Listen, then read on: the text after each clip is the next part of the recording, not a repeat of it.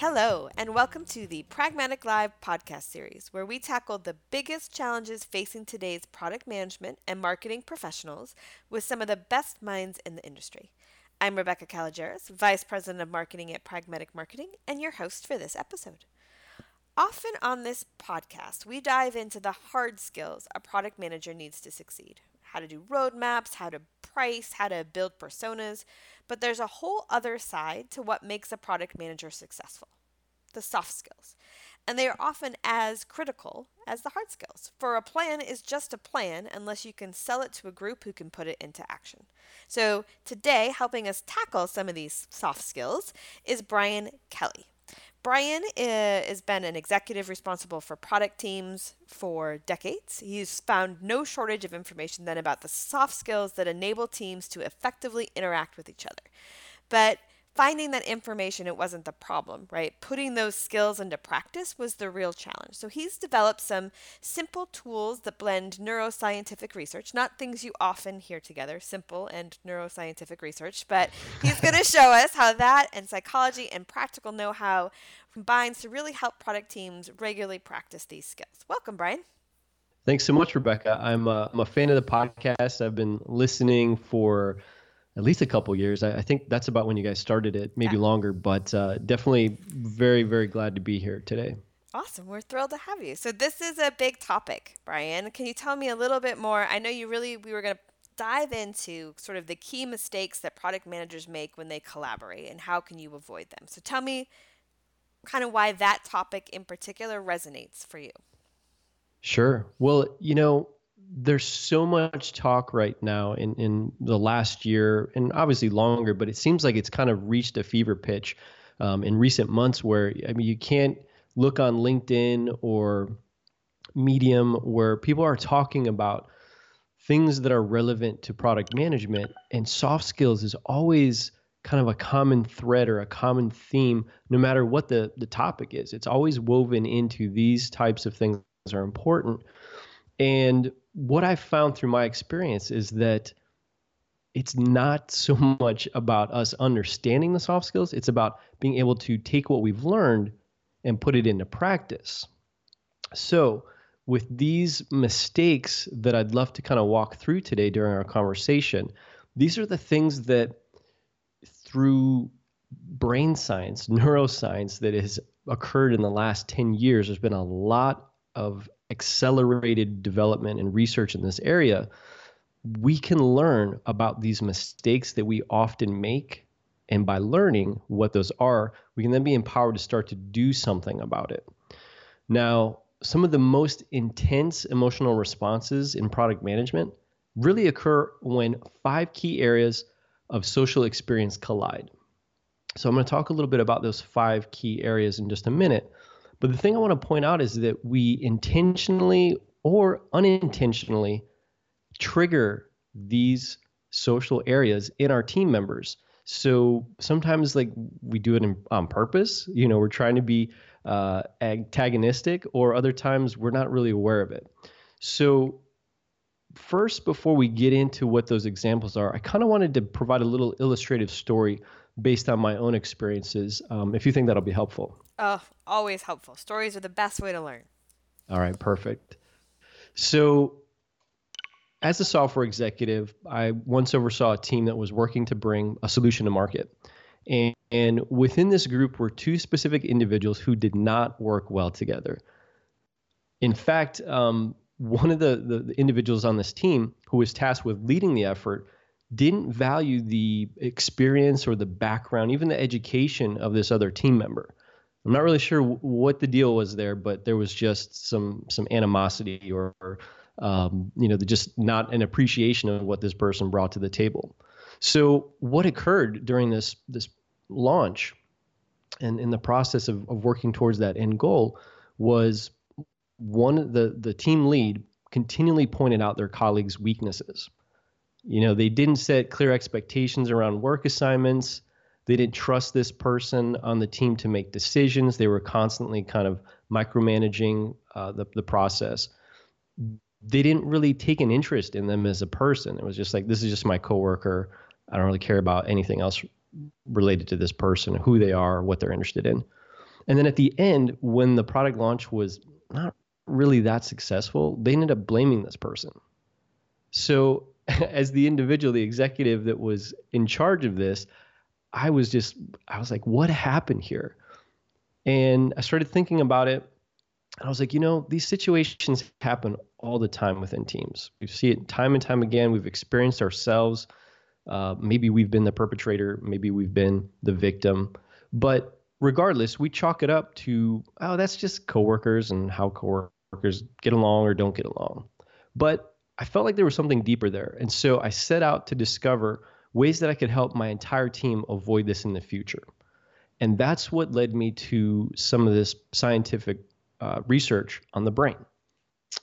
So we could get into a very, very complex explanation of the brain, which actually is the most complex thing we know in the universe. But there's a much simpler way to explain what's going on. So to set this up, and then we'll dive right into some of these mistakes. The Neuro Leadership Institute, which is a great organization, started about 10 years ago. They published a journal in 2008.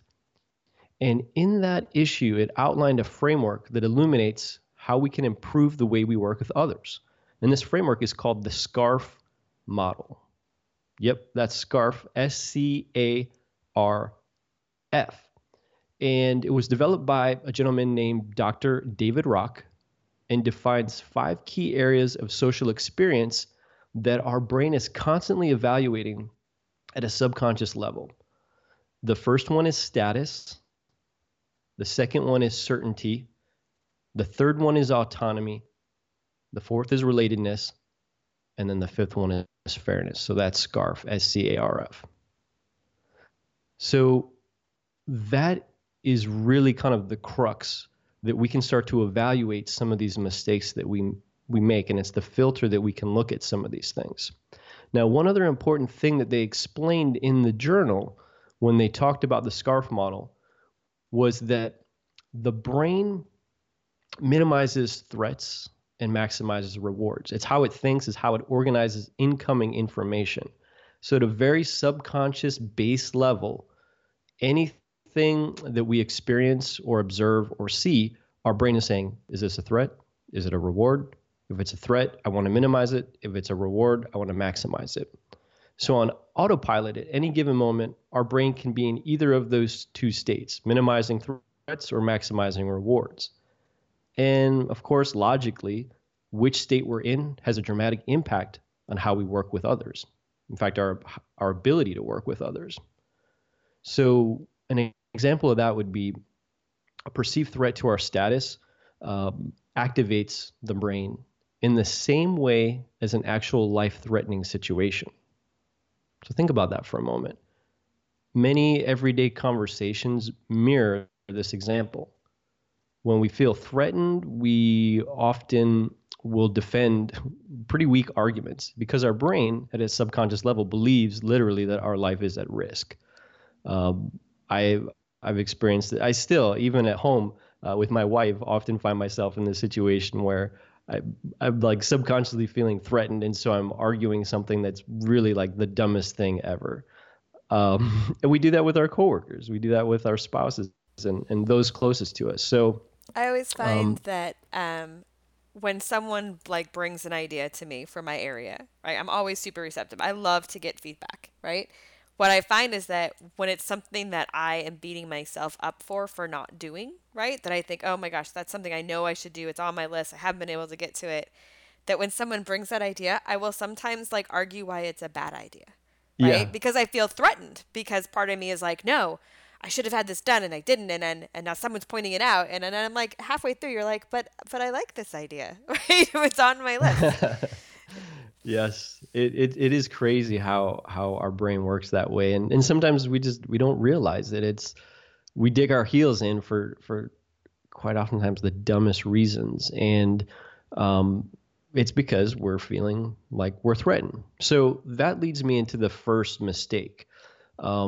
You gave a great example there, talking about kind of your personal experience, and that's we often attack the status of a coworker, of others on our product team, whether they're on the actual product management team or whether they're stakeholders as part of the cross-functional group that's working together to bring a product to market or to work on a new release, whatever it is, this is something that we need to think about. So, of course, it's incredibly easy to threaten somebody's status when we offer advice or we give them feedback or we provide instruction, which ironically are all activities that are essential to product management.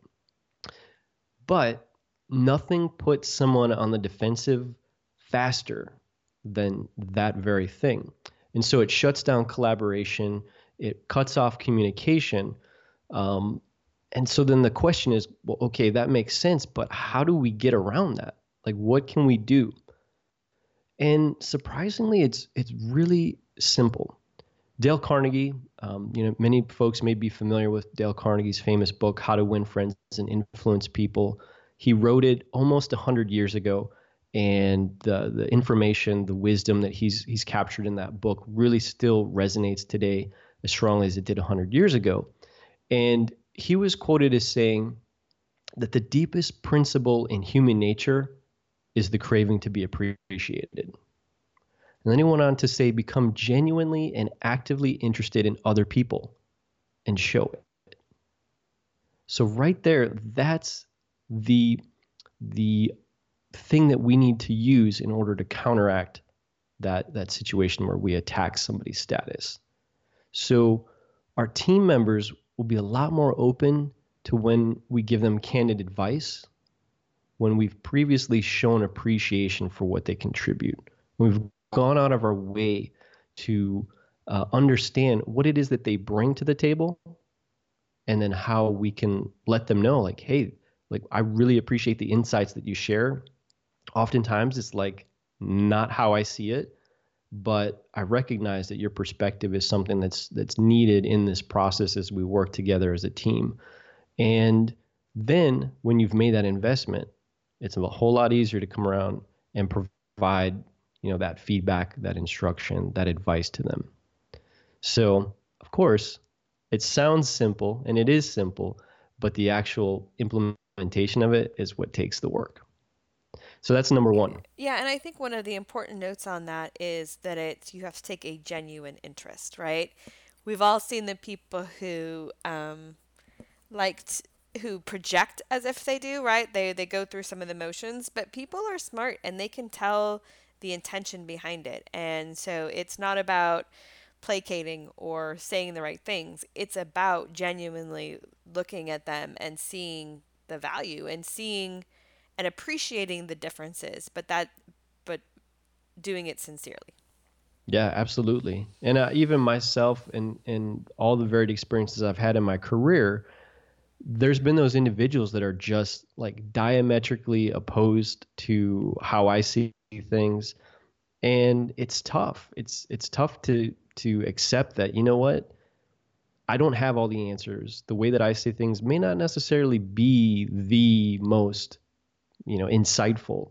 And to have those additional perspectives that are even sometimes opposite to yours, if you can open yourself up to that and not worry too much about being right, all of a sudden a lot of great things can happen through that collaboration and that open communication. So that's the first thing, is really thinking about status. And are we attacking status? And if we are, what can we do to circumvent that? And it really is rooted in that genuine, sincere interest.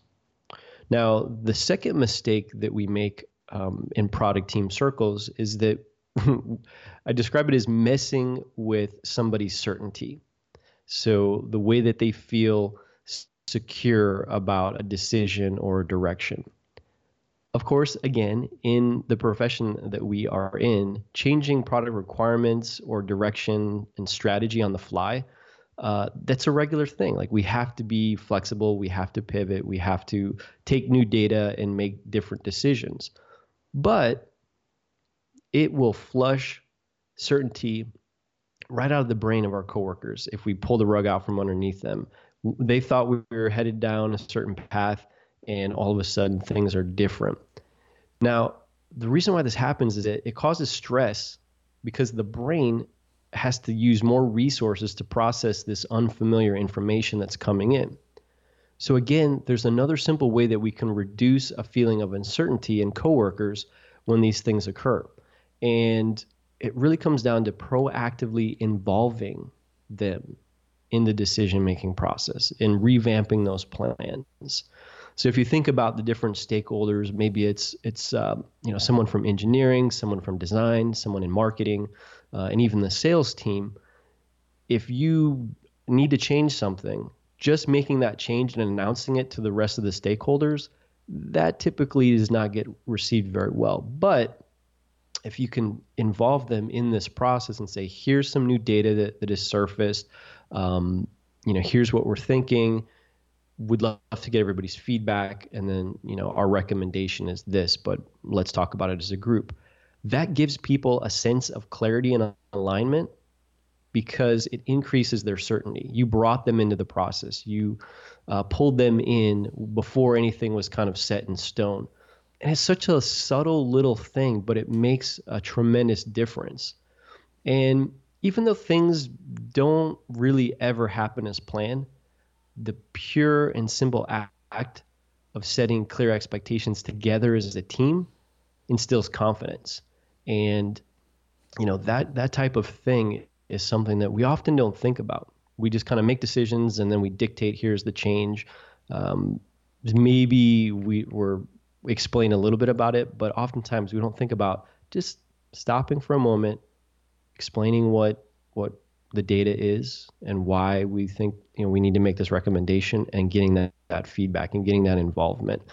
It takes a little more work and a little bit more time, but it pays off in the long run because everybody has been able to voice their opinion, their involvement, and be like, okay, this is the direction that we're going. Collectively as a group, we decided on this. So that's number 2. Number 3, as far as these mistakes that we make, is that we don't take the time to build or nurture trust. This is a big one. So if you think about it like this, for a long, long time in the history of the human race, tribes have helped provide security and survival of the human race. And through that evolutionary process, we as humans have naturally come to trust those who are inside of our tribe, and we distrust those who are not part of the tribe. Scientists call it relatedness. And so when we trust each other because of our relation, because we are related, information is able to flow pretty freely back and forth, and as a result, collaboration increases. But we often forget that when we take time to share things like personal stories, it helps bond relationships. When we talk about the things that we value that are not necessarily relevant to the role or the job or the field, but are just, things that in everyday life mean something to us, it allows us to connect with those that we work with. Of course, it's very easy to do that with somebody who likes the same band or recording artist. Maybe they like the same taco joint around the corner. But what about the person that comes from a different culture and even maybe a different subculture who seems like they don't have anything in common with you? That's the hard thing.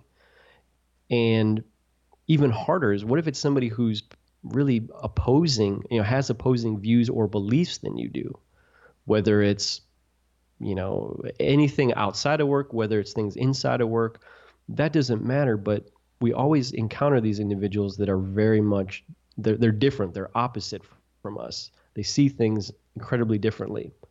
Well, that's where we should start to intentionally build and nurture trust, by learning about them, by understanding, taking the time to understand what makes them tick. What are the things that they value? Why do they value those things? And you do that through sharing stories and understanding where they're coming from, and ultimately finding common ground, common experiences. We're all human beings, plain and simple. And while there are differences in the culture that we came from, the background that we came from, what have you, we all share a common experience and we can find those things. So it's one of those, it's obvious, right? It makes sense, but how often do we go out of our way to try and connect intentionally with someone who may not be that, that, I guess, aligned seemingly with who we are, what our values are. So that's a big one. Oh, that's a super good point. Let's dig into that a little bit more right after this quick break.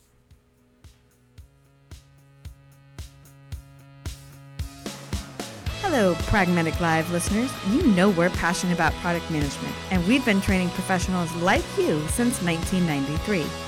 If you're ready to increase product sales, reduce time to market, and improve customer satisfaction, register to experience a Pragmatic training session today at pragmaticmarketing.com/buy.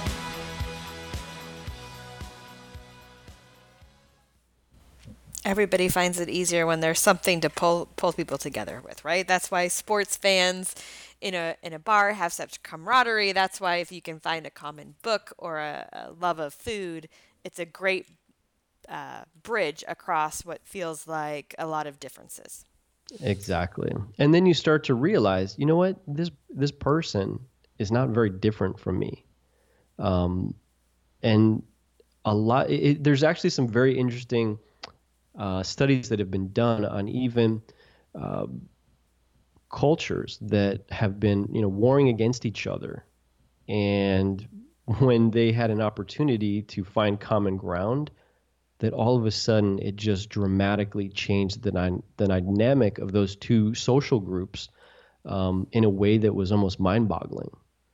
And it was because they thought they had nothing in common, and when they realized they did have actually things that were in common, it just shifted the whole relationship and the whole dynamic of them warring against each other. I can't remember the exact study. I wish I could provide that reference for you guys, but that is something that is definitely provides evidence for the principle that we're talking about here.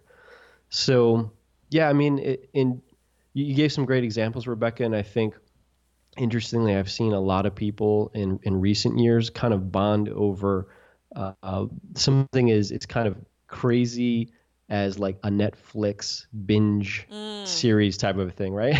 Absolutely.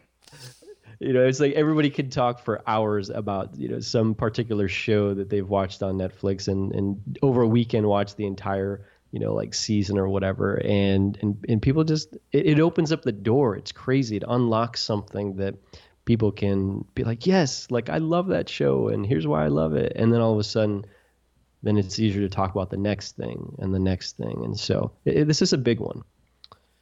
Now, the next one here, that I've got on my list of mistakes that I think is important to talk about is how we jeopardize autonomy.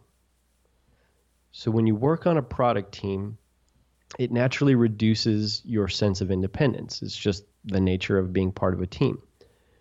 So then the question is, well, what can we do about managing all the different personalities and the processes in our role as a product manager? And I think this one, it kind of connects to the others. And that's the possible threats to autonomy, the things that will trigger somebody to feel like they don't have that freedom of choice, is easily offset when we make investments in the previous things we've talked about. When we, give them sincere appreciation, show them that appreciation and that genuine interest in who they are as a person, so we increase their status. When we involve them in the decision-making process and we increase their certainty, and then also in the relatedness, when we build that bond and strengthen that bond with them as a coworker and as a human being, when you do that, all of a sudden they start to feel like, you know what, I'm part of an appreciated, I feel appreciated and part of this team, I'm involved.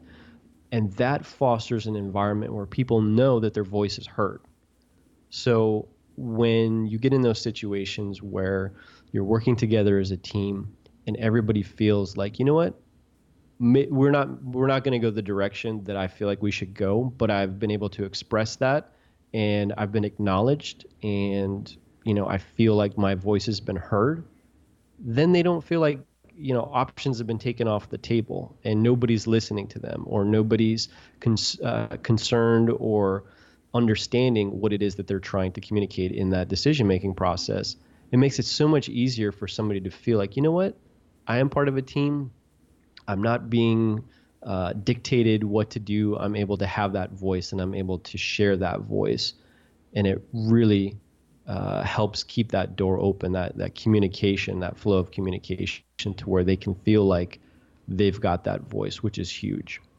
Now, I'll give you one more. We could go on and on and on, but this is the last one that I think is really important. And that's that we're not fair with our coworkers. Now, nothing's more unfair than a double standard because, I like to think of it as actions. They really do speak louder than words. And so there's a very, very distinct difference between saying one thing and doing another. We all know this. We all see it. We all experience it. Somebody says something, but they do something that's the exact opposite of that. So one way to think about circumventing this issue of coming across or having the perception of being unfair is to think about how you can be consistent and transparent in your communication so that it matches the actions that you're actually producing, or the actions that you're taking, because that is what will safeguard a fair product team atmosphere. The problem, and maybe it's not so much a problem, but I think it's a struggle, is that this requires a level of self-awareness that just does not come very easily. The other thing is that it also demands a lot of humility on our part. So admitting when we're wrong, when we've made some type of an error, or maybe even when we've miscommunicated something, it's much more difficult to do that and to acknowledge it and to speak that to your team than like shifting the blame onto somebody else, which is usually typically the default what happens. So in doing this, we'll be able to positively trigger a sense of fairness among our colleagues, because again, they'll know when Brian says something, he does it, he follows through. And when he doesn't, he acknowledges it and, brings it up to the group, apologizes for it, like whatever that looks like in that specific situation. It matches what I've said, what I've kind of said is the expectation. And doing that, as I said, is very difficult. It takes a little bit of swallowing your pride. And some people, they do it a little bit better. They have a little bit more of a natural ability to it. Others, it's not impossible, but it does take that proactive effort to say, you know what, I made a mistake, or you know what, I was wrong when I said this, and this is what I'm going to do about it. That will really help create that sense, that atmosphere of fairness. And I think it's an important learning piece to realize that kind of admitting mistakes is a strength, and is seen as a strength by peers and team, and not a weakness. It can feel like, oh, they're going to think less of me, or I'm showing that I'm weak, and it really often comes across as a way to strengthen people. I agree. And if you think about it like this, Rebecca, every one of these mistakes that I've just walked through in our conversation, it works in reverse, right? So others trigger this in us, even though we might be triggering it in them. And so when we think about something like you just said, that's our status. Like we feel like our status is under attack, or we feel like our status might be compromised. And our tendency is to avoid that, right? Our brain is saying, minimize the threat. We don't want to reduce status. But in this situation, it pays dividends, because in doing so, in temporarily reducing your status as a result of admitting that wrong, or sharing here's why I miscommunicated it. It's very humbling. But for the other individual, it actually raises your status. It's a little counterintuitive, but they're like, you know what? Brian went out of his way to share this, and I'm so glad that he did, because I can understand what he's saying that this was something he thought was going to happen and it didn't happen that way. He made an error. Great. That open communication just continues the flow of that collaborative spirit that oftentimes just gets shut down because we all dig our heels in. So, when I think about these 5 mistakes that we've walked through, and I'll quickly recap them for you guys real quick. I know I've made them. I've experienced this. I've seen others on my team experience. Maybe you've done the same. I'm sure you have. And sometimes it's just one of these. Now think about if you start to trigger 2 of these or 3 of these all at once. It's really the thing that starts to create those situations, that atmosphere where people are not sharing information, people don't want to work together, people are arguing, people are fighting. Sometimes it's more passive, sometimes it's a little bit more aggressive. But if you can take these brain-based insights that we've just walked through, that's the first step. They're super helpful having that understanding. But knowing how to circumvent them in the future and some of the ways that I've kind of mapped out how you can avoid them, that's empowering. That's the thing that I would encourage you to really think about. So as a quick recap, here they are again. The first one is we attack their status. And the way that we can avoid that is to show appreciation. And in the moment, that doesn't do you very good. But making that investment, going out of your way proactively to show appreciation to those that you work very closely with, that will help you circumvent that problem. So if you do something that does attack their status, they'll actually feel like, you know what, Brian's being candid with me. He's wanting to help me versus wanting to attack me. The second one is that we mess with their certainty.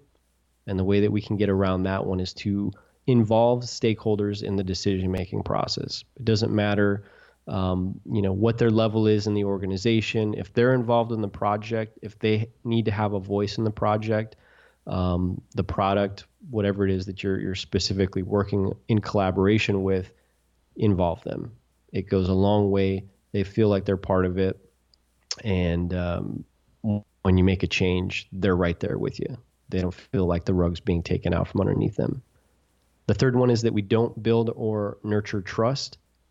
And the way that we do this is to go out of our way to find common experiences. Even more, I would encourage you to do that with those that you feel like you don't have any common experience with. Because again, it's easy for the coworkers that come from the same background or have the same education. But for those that don't, you can find common ground. Believe me, it's there. The fourth one is that we jeopardize autonomy. And the way to circumvent that is to increase somebody's status, to increase their certainty, to increase their relatedness. So the first 3 that we walked through, those are all interconnected. And when you make those investments, it will increase their feeling of, I'm part of the team, I'm in an environment that I know my voice will be heard in. So therefore, I feel like the choices haven't been ripped off the table from me. And then the final one is that we're not fair. And the way to make sure that we're ensuring that we're fair is to match your communication with your actions. And when there's a disconnect between those two, admit it and apologize or acknowledge what went wrong, and people will respect you for it. It's a powerful, powerful situation to be able to turn that negative decision, that bad decision, that error, whatever, into something positive.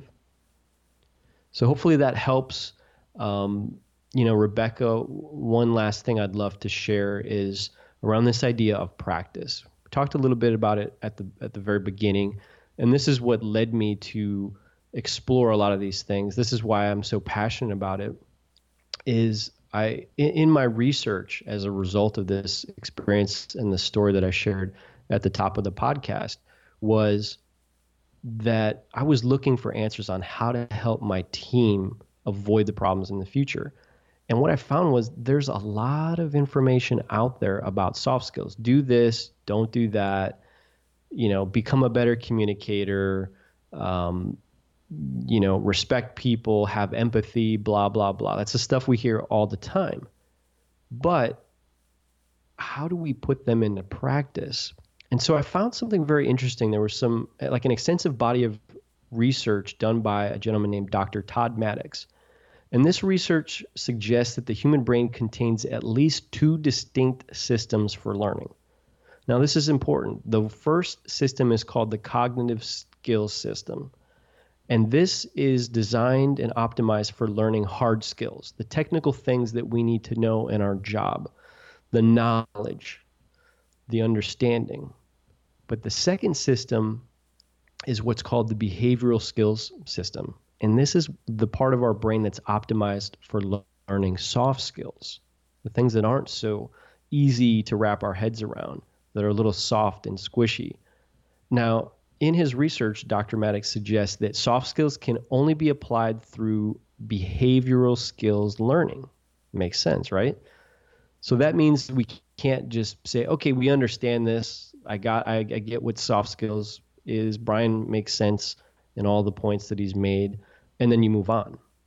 No, we've got to do something more. We've got to have an intentional approach. And this is something that most of us never do. And that's because we've lacked training tools that directly exercise this behavioral skills system. So to close out this conversation, and as you think about these 5 mistakes and how to avoid them, I would invite you to think about, which one of these seems most familiar to you? Which one have you been the perpetrator of? Which one have you been the victim of? Maybe both. And when you think through this and you know this information, how might you respond or act differently in the future with certain situations that arise with coworkers using these particular skills? And after you take a couple minutes to think about this, maybe hit pause on the podcast right now, sit down and write just one way that you can begin practicing what you've learned and identified. And once you've done that, once you've just taken a couple minutes to think about it, to reflect, then I would suggest that you go and implement it right now today. Keep it at the forefront of your mind and just think about that one change that you can make today that will help you begin to move towards opening that collaboration and that communication with those that you might have wrestled with in the past. So that's one really simple way that I would encourage you to think about this information that you've just consumed during the course of the show. But if you would like to get additional help with practicing, I'm soon releasing a free toolkit titled SoftWorks: Practicing the Human Side of Product Management. It's a toolkit that includes a premium podcast series, which is really fun. It's a dynamic short series that's got 4 parts to it. And then there's a companion workbook that comes along with it that'll help you jumpstart your soft skills practice today.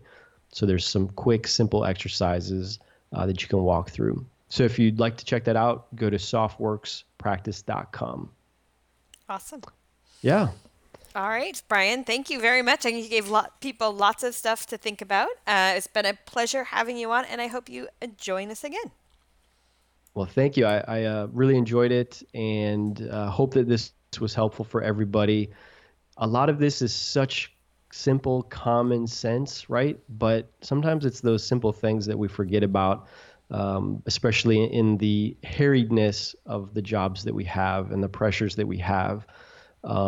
But just taking that little bit of time, that little bit of effort to keep these things front and center in your mind, and knowing what's happening, to think about that SCARF model and to then respond proactively to how you're engaging with your colleagues, it'll make a tremendous world of difference. So thanks again, Rebecca. All right. Thank you, Brian. And thanks everyone for listening. That does it for today's episode.